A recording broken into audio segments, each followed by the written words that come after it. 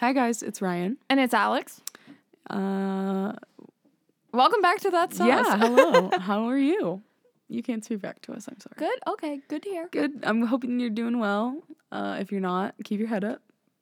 Yeah. It's gonna be all right. This too shall pass. Let's talk about murder in the meantime. Let's go.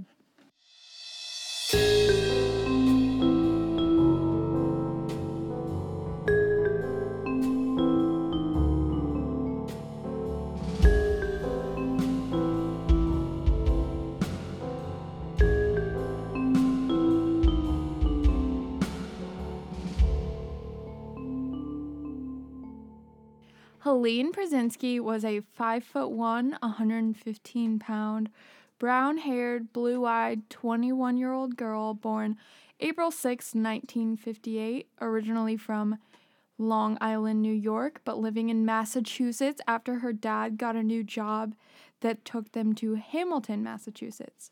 Helene was attending Wheaton College in Norton, Massachusetts. She was an aspiring journalist working an internship at Denver radio station KHOWAM. She had only been there about 2 weeks when this crime took place. She was described as just a wonderful, decent, nice young lady.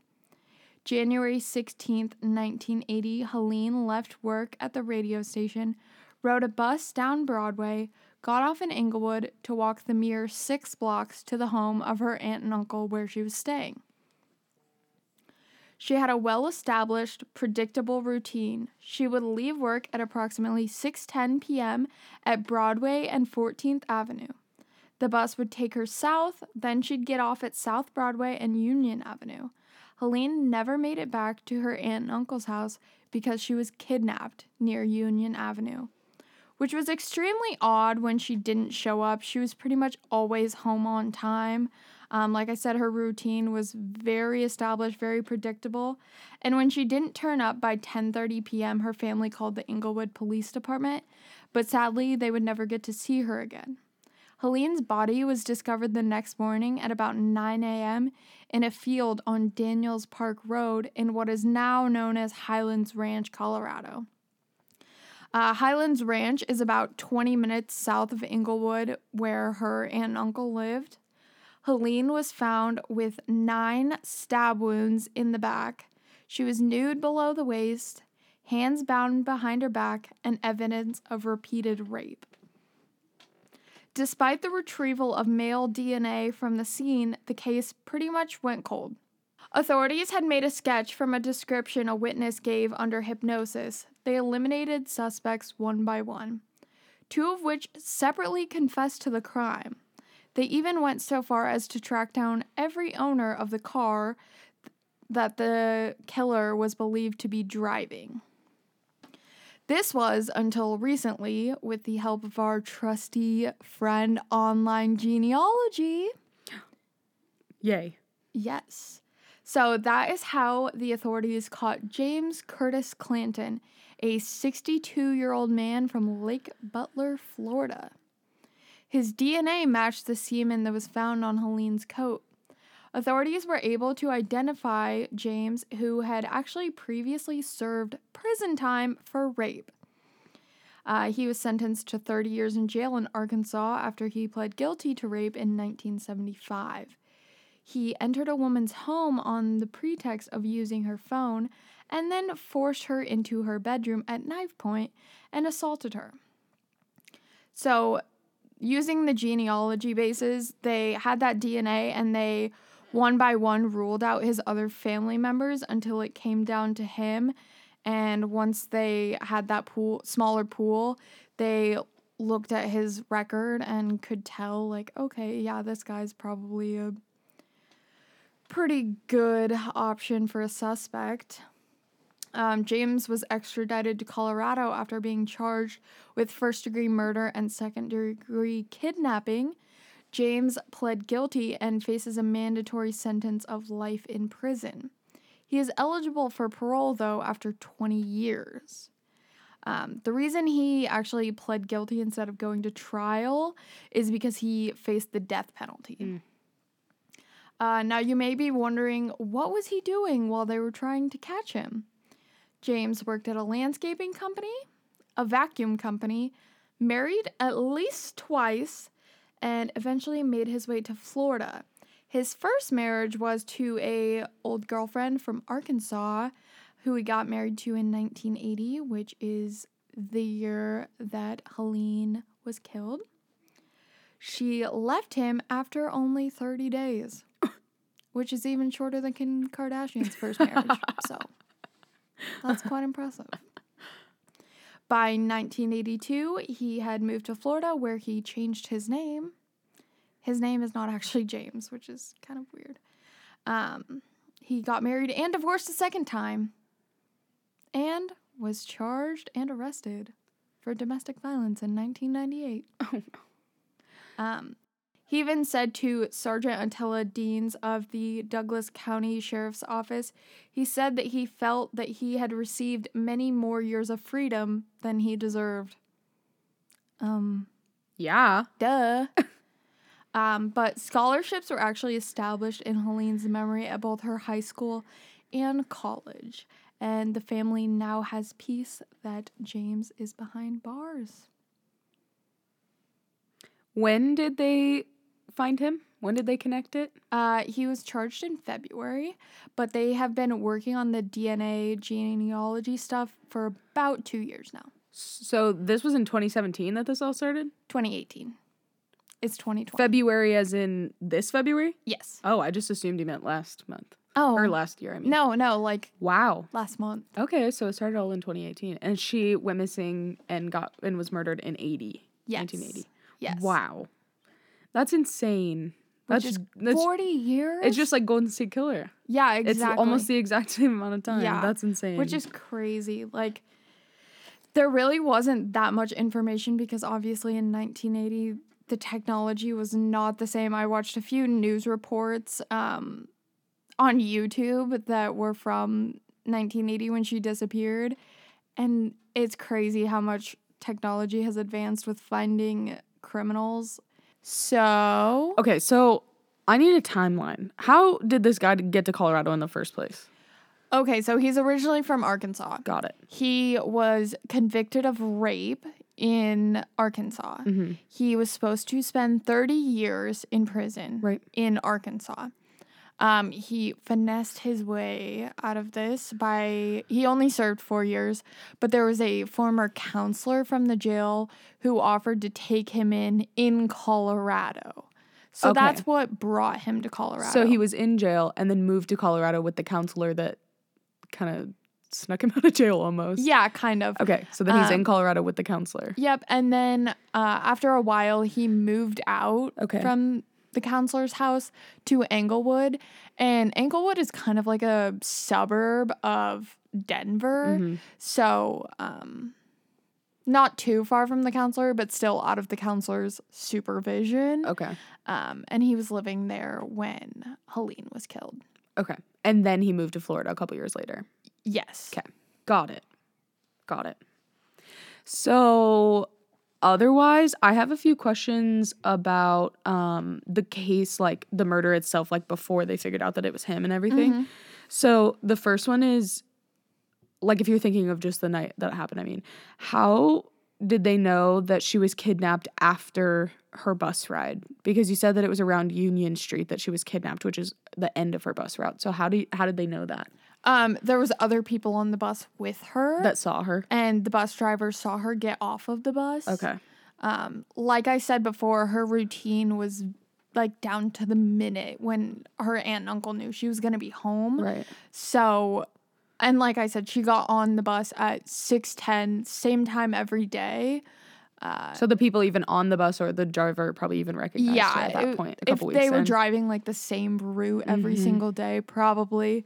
And just the time frame. So if she got on the bus and then she got off and people saw her on the bus, but she didn't get home and it was only a 6-block walk, it had to have been in that time frame. Okay, gotcha. And then you mentioned something about somebody having seen the car because they were checking out all the previous owners of the car that the killer was thought to be driving. Who saw the car? Just like someone on the street when she was kidnapped. They didn't see her being kidnapped, but they placed that car at that time frame. Okay. They didn't necessarily see like her being kidnapped. They just saw a general idea of his face. That's where the sketch came from, and then the description of the car. So there wasn't really anything that, like, when they were chasing that lead, that was just a blind shot in the dark, basically, because they didn't even know for sure that that was the car that kidnapped her. Yep. Wow, interesting. That was the closest they could get. That's insane. What kind of car was it? Do you know? I did not see that anywhere. Interesting. I guess it doesn't matter because it wouldn't have been him didn't anyways. lead them He wasn't in Colorado. It didn't lead them to anything. Yeah. He was in Colorado. Yeah, he was. He was living there. When they were looking for him, no. He moved to... True. Yeah. True. Afterwards. But he didn't move to to Florida until 82. So he was there for a little while they started looking, wasn't he? Yeah. But not for very long, I guess. Yeah, he not escaped for very pretty long quick. at all, By the yeah. time they probably put all those dots together, it was Yeah. probably a few months down the road at least. Wow. That's insane. Thank God for genealogical testing. Yeah. A lot of the, like on Web Sleuths and other like forums and stuff, people were going back and forth like, how is this ethical, blah, blah, blah, blah. We have already caught so many people with this, like, you can't deny that it's doing way more benefit than it is harm. Mm-hmm. Well, and if they run it and it doesn't have any genealogical match, it doesn't hurt anyone. And if it does have some kind of match and they investigate everyone and no one fits it, then it doesn't hurt it. Like I don't see the Also, really the you're problem. consenting. Well, yeah, you're when consenting you sign up for it. Yeah. You consent that it's public information. Yeah, exactly. That you're giving your blood. Like you're spit. Yeah, or what? Oh, yeah, true. Yeah. True. It's probably spit. Fair. You probably don't shove a needle in your own arm. I clearly have never taken one. Yeah, I think that they are easily the best option moving forward in like modern technology with solving cold cases. I think it could really solve a lot in cases like this where the guy literally moved away and without that blood, they never would have caught him. He would have just continued living in Florida. He was across the country. They had no idea that it was him. It wasn't blood, though. It was semen, by the way, because he raped her. Oh, did I say that? Yeah, you said blood. Oh, his blood. Yeah, Oh, I meant DNA. his DNA. Yeah. Sorry. Yeah. Sorry. I'm just mixing up blood with spit and semen and everything. Okay.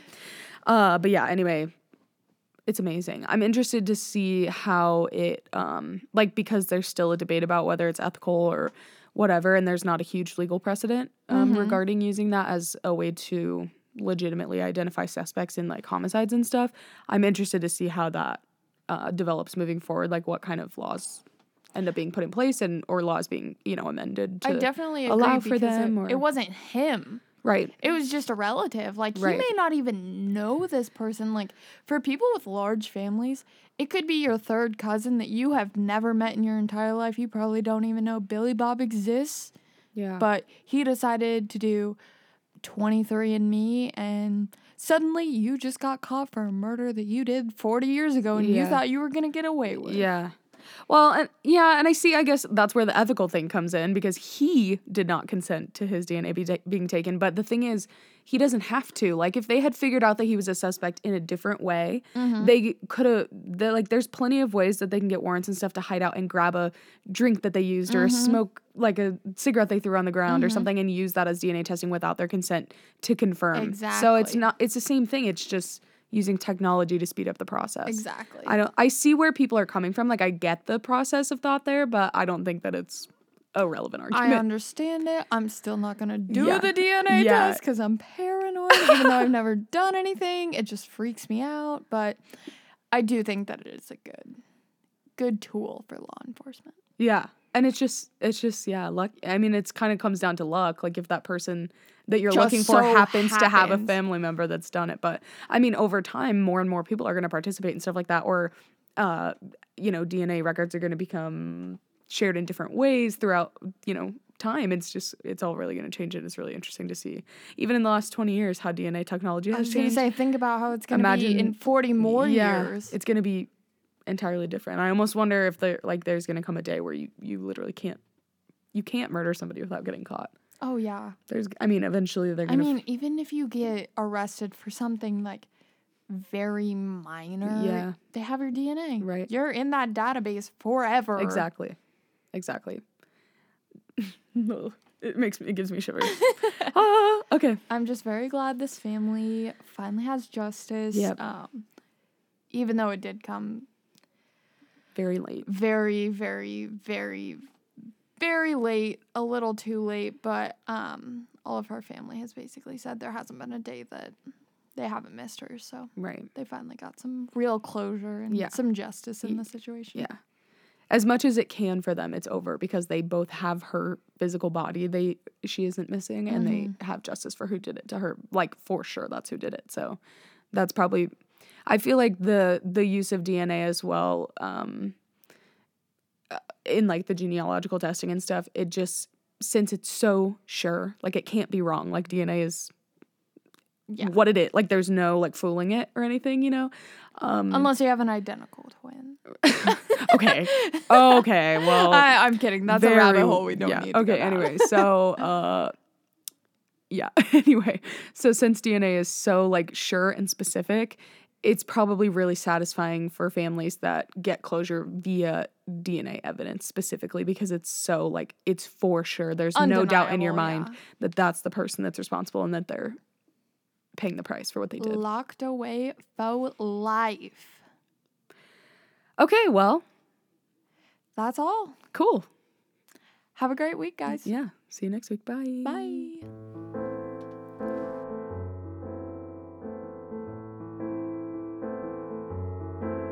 This episode of That's Sus was researched, written, and hosted by myself, Alex Hughes, with co-hosting by Ryan Needles. All music, editing, and sound production was done by Michael Coffey. Our art was created by Carson Gose.